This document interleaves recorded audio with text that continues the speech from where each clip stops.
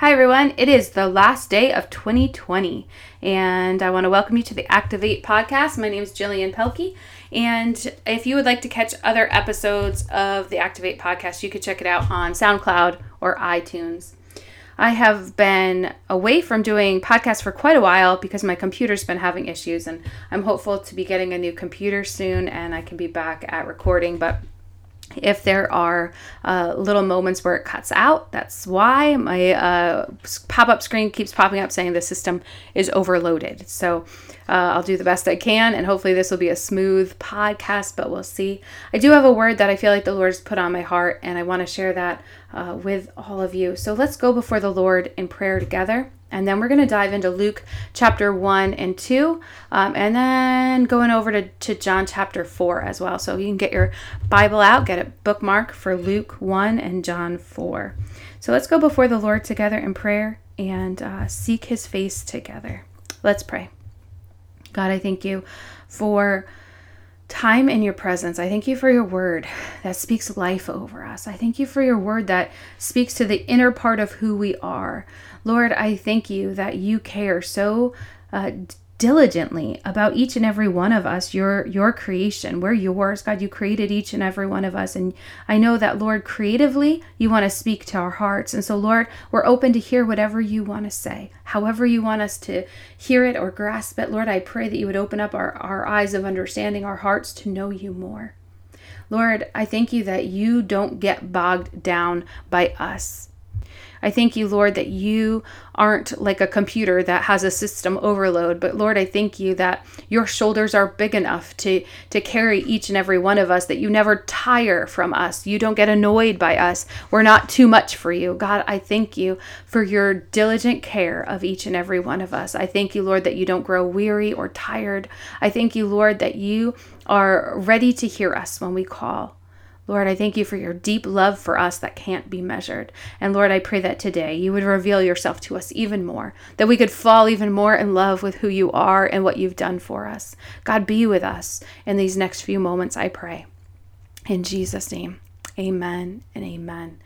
All right, so Luke chapter 1 and 2 is a really great account of the Christmas story, and we're going to go there together. In Luke chapter 1, an angel appears to Mary and says, you're going to give birth to the Messiah. You're going to give birth to the one that people have been waiting for. Your people, the Israelite people, have been waiting for generations, for hundreds of years. People have been waiting for a Messiah, and you, Mary, are going to give birth to this Messiah. This is news like no other. This is truly the pivot point of all human history. This is the biggest corner that mankind will turn, and Mary is at the center of it.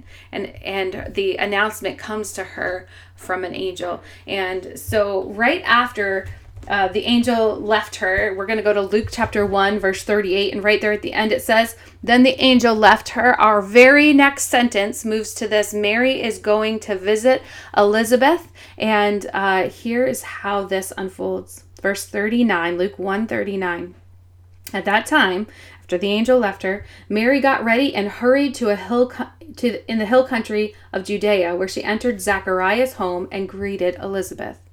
Mary goes to her cousin Elizabeth's house in the middle of nowhere, well, in the hill country, which you would assume is away from where Mary lives and away from the hustle and bustle. She goes to Zachariah's house. Now, Zachariah was a priest before the Lord, and Zachariah had heard also from an angel, but had been caused not to speak until the day that his son would be born. And so she goes into Zachariah's house. Zachariah says nothing because he can't speak. And she has this interaction with her cousin Elizabeth, who is pregnant with John the Baptist. John the Baptist is going to be the forerunner for Christ, the Messiah. He's going to be the one that goes before Mary's baby, announcing that the Messiah has come, telling people to repent because the kingdom of heaven is near. And so the interaction between these two pregnant women is fascinating. The interaction and the moments that they get to have together, we get to look into here in Luke chapter 1. So 1:41 says, when Elizabeth heard Mary's greeting, the baby leaped in her womb, and Elizabeth was filled with the Holy Spirit. filled with the Holy Spirit. So now as she speaks, she is filled with the Holy Spirit and saying this in verse 42. In a loud voice, she explained, "Blessed are you among women, and blessed is the child you will bear. Why am I so favored that the mother of the Lord should come to me? As soon as the sound of your greeting reached my ears, the baby in my womb leaped for joy. Blessed is she who has believed the Lord would fulfill his promises to her." So Elizabeth is confirming what's going on in Mary. I'm sure that Mary is not showing right now in her pregnancy. I'm sure that Mary is not 9 months pregnant here. And so she's saying, blessed are you, Mary, because you're believing the promises that God gave you. And the confirmation that comes from her cousin, Elizabeth. If you've been pregnant before, you know what it's like to feel a baby moving around in your stomach. Elizabeth felt John moving in her stomach. And this confirmation was vocal to Mary. And this is so important for us. When we see in other people that they are walking out what God has given them to do, we should vocally call that out and praise what they're doing, because we're confirming to them what God has given them to do and they're actually doing it. This brings me back to even this moment here in 2020, this moment here, going back from Luke chapter 1 to right now. Let's bring it back here. The whole reason that the Activate podcast got started was, as I was going a few years ago, as I was going for my ordination, I had put down that the reason I wanted to be ordained is because I heard from the Lord that I was called to preach.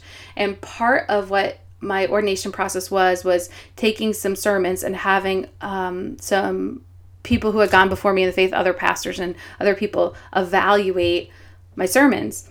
And that was all good and fine until I went to go look for recordings of sermons. And I realized that although I had this calling on my life to preach, I wasn't actually doing it. Now I could sit around and blame. I could sit around and complain. I could sit around and do all kinds of things. But through prayer, through deep time with the Lord spoke to me. I called you to do it. Now go and do it. And he put on my heart to start this podcast, to have an outlet to preach. And I wasn't prepared for that. That wasn't an idea I had or had thought of. And it really was given to me by God to do.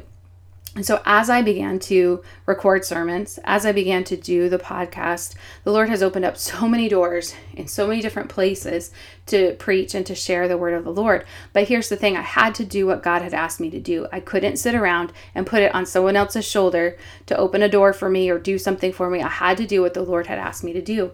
And the confirmation came from other people, but it first came from the Lord. So now, way back when, with Mary and Elizabeth, the confirmation of Mary from Elizabeth is super important. So many times we need to call out the gifts we see in other people as they're doing them. And I want to encourage you today that if God has given you something to do, put a gift inside of you, writing, art, preaching, singing, teaching, whatever it is that God, you know that God's put inside of you, don't sit around and talk about it to death. Don't sit around and complain about how you don't get to do it. Don't sit around and discuss it. Ask the Lord what you should do and how you should begin using your gift, even if it's in a small way. You may have a vision to do something huge for the Lord, and it may start off very, very small in a way that you wouldn't have even guessed. My preaching training ground was for sure in children's church. It was for sure starting out years ago teaching preschoolers Bible lessons. But I taught them with everything that was in me. I remember teaching the preschoolers, we made little Arks of the Covenant. Those kids had never couldn't even say words like Ark of the Covenant, but we built one. We put all the things inside. I taught with everything within me, even though I knew that the Lord had given me a gift that would be used to preach to adults. But I did everything as unto the Lord, even in those little steps at the beginning that were so important. So I'm getting a little off track, but I really want to encourage you. When you see someone else walking out their calling, encourage them, just like Mary, or just like Elizabeth did for Mary. And if you have a gift that God has given you that you're not using, start using it, even if it's in a little way. If you're called, Romans and Colossians, and there's so many places where it says, if you're called to do something, go do it. If you're called to be hospitable, be hospitable. If you're called to be generous, be generous. If you're called to teach, teach. If you're called to preach, preach. Whatever you're called to do, go and do it. Stop talking about it and go and do it. And so Elizabeth is calling out Mary and saying, blessed are you for believing the promises that God gave you. The belief that Mary had that she was pregnant brought her to Elizabeth's house. The belief that Mary had that she was pregnant with the Messiah brought her to Elizabeth's house, where the baby leaped inside Elizabeth's womb, encouraging Mary that this was about to unfold. So Elizabeth encourages Mary. And then Mary responds in a song, which is really interesting. I've never talked to somebody and encouraged them and them turn around, faced me, and began to sing. It's never happened before. It may happen in the future, but maybe a little bit more common in Bible times. Elizabeth encourages Mary, and Mary turns around and sings back to her what is famously known as Mary's song. It's verse 46. And Mary said, my soul glorifies the Lord, and my spirit rejoices in God my Savior, for he has been mindful of the humble state of his servant. From now on, all generations will call me blessed, for the Mighty One has done great things for me. Holy is his name. His mercy extends to those who fear him from generation to generation. He has performed mighty deeds with his arms. He has scattered those who are proud in their inmost thoughts. He has brought down rulers from their thrones, but has lifted up the humble. He has filled the hungry with good things, but has sent the rich away empty. He has helped his servant Israel, remembering to be merciful to Abraham and his descendants from forever, just as he promised our ancestors. Mary here is showing and proclaiming the goodness of God, but showing the depth of which she understands who God is, the depths of which she understands the Lord and his ways. His kindness to her people, to the Israelites, his generosity to them, the way that he exalts the humble and dislikes the proud. Mary is not just a happenstance of a person who the Lord was just looking for anybody left over. He chose Mary and placed this mantle of anointing on her and filled her with the Holy Spirit, filled her with all that she needed to be the mother of the Messiah. Now, it is fascinating how the Lord uses these women. It's fascinating how in this account that Joseph and Zechariah are in the background while Mary and Elizabeth are in the foreground. And Mary and Elizabeth are walking out this part of history really well. And they're showing us that the Messiah is coming. In this verse, Luke 1:56 is where I want to camp for just a minute. Mary stayed with Elizabeth for about 3 months. 3 months. And then returned home. Now, I am not up on every tradition in the Jewish society at that time. I don't know if this was common for them to go and stay with each other for 3 months, but she stayed with her for 3 months. And I want to think for just a minute, what were those 3 months like? They knew, both women anointed by God, both women filled with the Holy Spirit before other people were filled with the Holy Spirit. Both women very knowledgeable. Mary shows her knowledge in her song that she sings. Elizabeth is the wife of a high priest, or the wife of Zechariah, who goes and sits before the Lord. Zechariah, who goes into the Holy of Holies and sees the Lord and speaks on behalf of the Lord. She is the wife of that man, understanding the things of God. Now you have these two anointed, Holy Spirit-filled women, both pregnant, knowing that what's about to happen is going to change the course of all human history. And for 3 months, they're able to be together and discuss this. Here's the thing. We also have been given great things, not as great as the coming of the Messiah. Nothing will compare to the coming of Jesus into the world to take on the sins of the world. Nothing compares to that. But what we see here is this hope inside them, knowing that about what is going to happen, and they are able to sit for 3 months before it happens. I want to look at our lives. There are many times where we are sitting and waiting, knowing that something amazing, that God is going to move and something amazing is going to happen. But we've got this period of time where we're kind of in between. We've got this period of time where we're kind of waiting for it to happen. We know that the promises, just like Mary is told by Elizabeth that the Lord would fulfill his promises to her. I know that you have promises in your life. I have promises in my life that have yet to be fulfilled, promises that I know that the Lord will fulfill in me. And many of us are sitting in that waiting period, like that 3 months that Elizabeth and Mary, where they were pregnant, knowing that things were, there is a time on this where things were going to happen. In your life too, there are things that God has promised you, but haven't happened yet. What do we do in those 3 months? For us, it's not 3 actual months. For us, it may be years. For us, it may be a whole length of time where we're waiting, knowing that we're filled with the Holy Spirit, knowing that God has given us something to do, but waiting. So what do you do in that waiting? And I had already talked a little bit here in this very podcast here about how to get started and to do the things that God's called you to do. But I want to look at another time of waiting. So this is Mary and Elizabeth, 3 months, and then Mary returns home. Soon after we hear the account of the birth of John the Baptist. So let's jump over to John chapter 4. And this is the account of Jesus visiting with a Samaritan woman at the well. And if you are familiar with this story, this woman had been married several times, and the man she was living with now was not her husband. Jesus comes to a woman, a Samaritan, both strikes against her because Jesus is a Jewish man who should not be alone meeting with a woman, not be alone with a Samaritan woman, and not be alone with a woman who has been married and divorced so many times. But Jesus comes and reveals to her, the unlikeliest of unlikely people, reveals to her that he is the Messiah, reveals to her the things that she's done in her life. She goes back as an evangelist to her town and says to them, come and see. Come and behold. Come and see the one who told me all about my life. The Messiah is truly here. And the people come back, and we're going to go John 4:39. Many of the Samaritans from the town believed in him because of the woman's testimony. He told me everything I ever did. So when the Samaritans came to him, they urged him to stay with him, and he stayed 2 days. Let's stop right there. Jesus stayed with the Samaritan people for 2 days. Jesus was there for the Jewish people, the Israelite people. He was there for them, and yet he stayed with a group of Samaritans for 2 days. Verse 41, and because of his words, many more became believers. They said to the woman, we no longer believe just because of what you have said. Now we have heard for ourselves, and we know that this man really is the Savior of the world.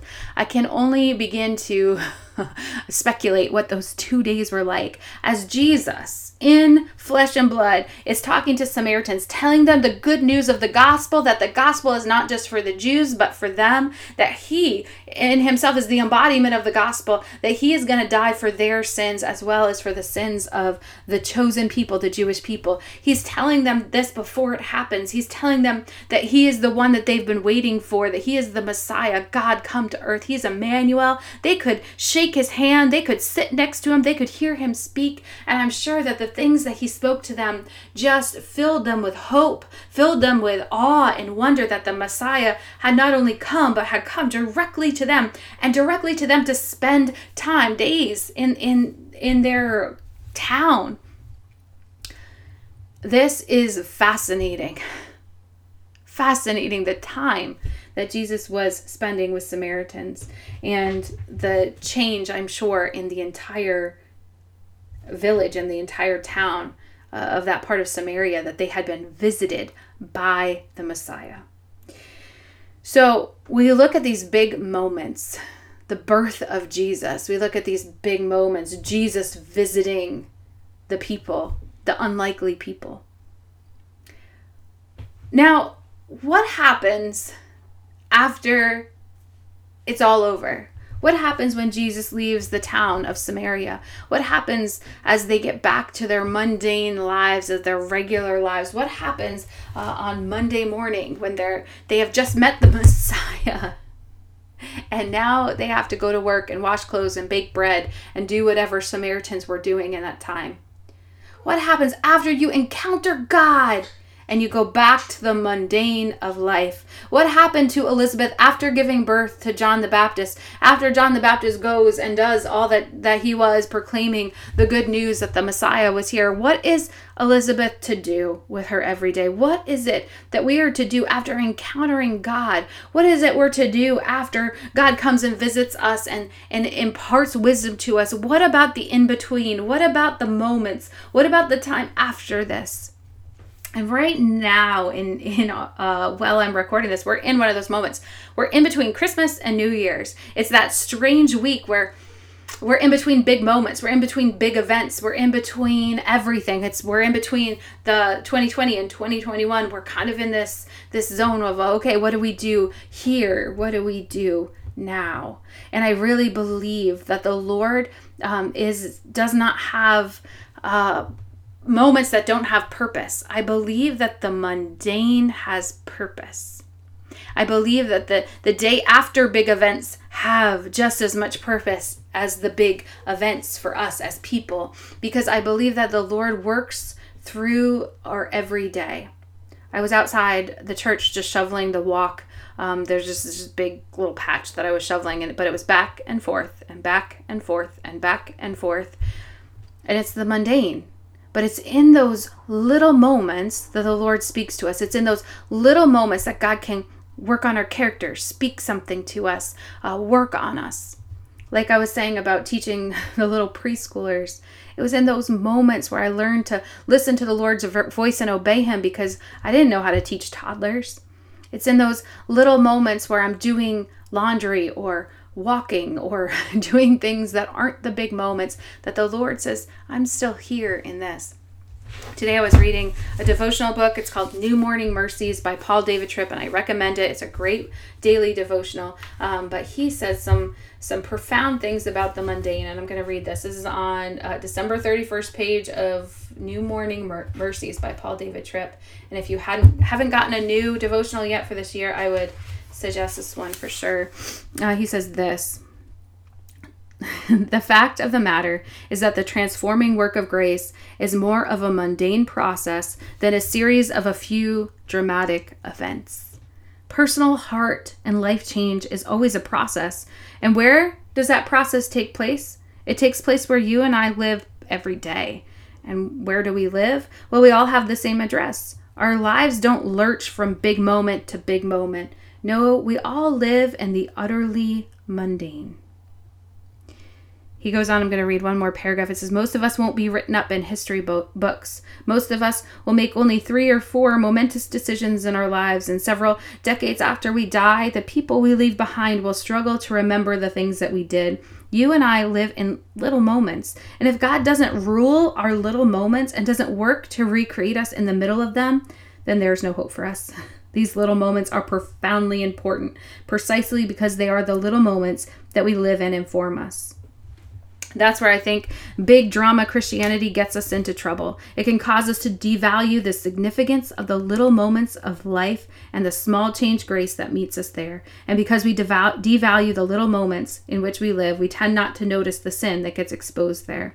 We fail to seek the grace that is offered to us. You see, the character of life is not set in 2 or 3 dramatic moments, but in 10,000 little moments. The character that is formed in those little moments shapes how we respond to the big moments in life.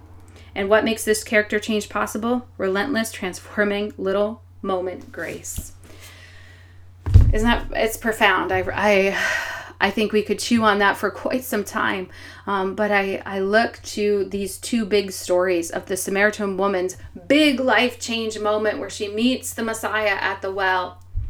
She went back to her everyday life after that. History tells us that same woman went on to be a missionary to northern Africa, bringing many to the knowledge of who Jesus was, and she died a martyr's death. But she lived little moments. You and I live little moments. We live in the mundane. Mary still had to wash clothes and bake bread and bring up children. We don't live in the big flashy moments on a stage. We live in the everyday. How are you taking care of your little moments? How are you taking care of what seemingly is the little assignments given to you? Those are the areas where we can grow. Those are the areas that the Lord is still watching us in the same intensity that he's watching us in the big moments. He's watching us in the little moments, and not watching in a punitive way to saying, what are you doing? And aren't you doing your checklist well? No, he's watching us to say, hey, I want your character formed here. Your character is not formed in the big moments. Your character is formed in the little everyday moments. And what's most important is your character. What's most important is the actual transformation that's going on in our hearts. We can't be just good on the outside and act good. We have to truly be good.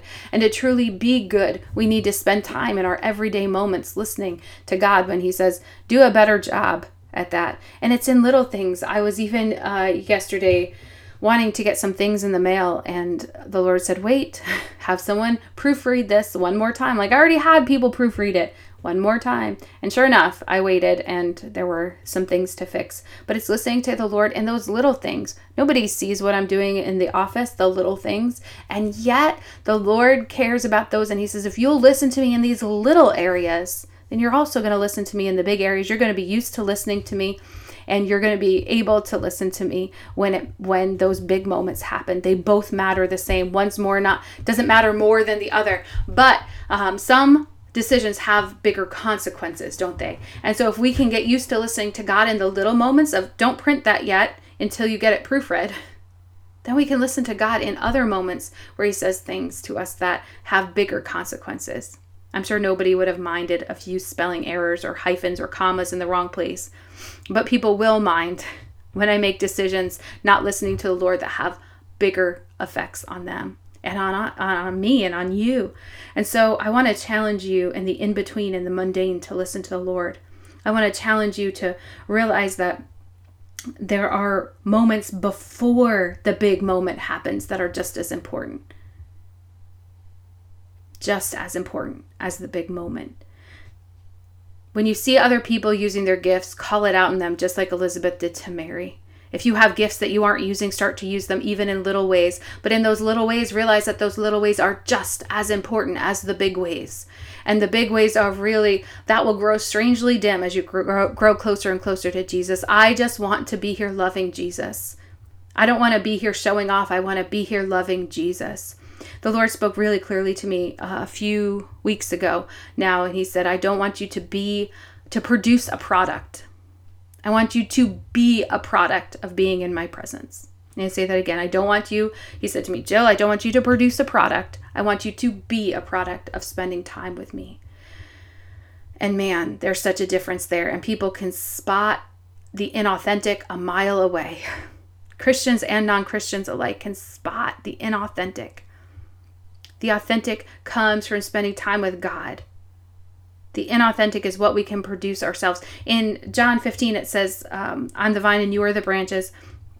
Abide in me. But he says, apart from me, you can do nothing. And then it goes on later on in that chapter to talk about how you can produce fake fruit. And I don't want to produce something that looks good, but really it's not. I want to be a product of spending time in the presence of God. And I think you do too. I think you want to be a product of spending time with Jesus and to, in the mundane, everyday moments, listen to what God's telling you to do and to actually do those little things, not just the things that we feel like are big, but the little things. So I want to encourage you today. Stay close to Jesus. Stay close to the heart of Jesus in everything, seemingly little and seemingly big, because they're all the same. They're all important moments. Let's pray.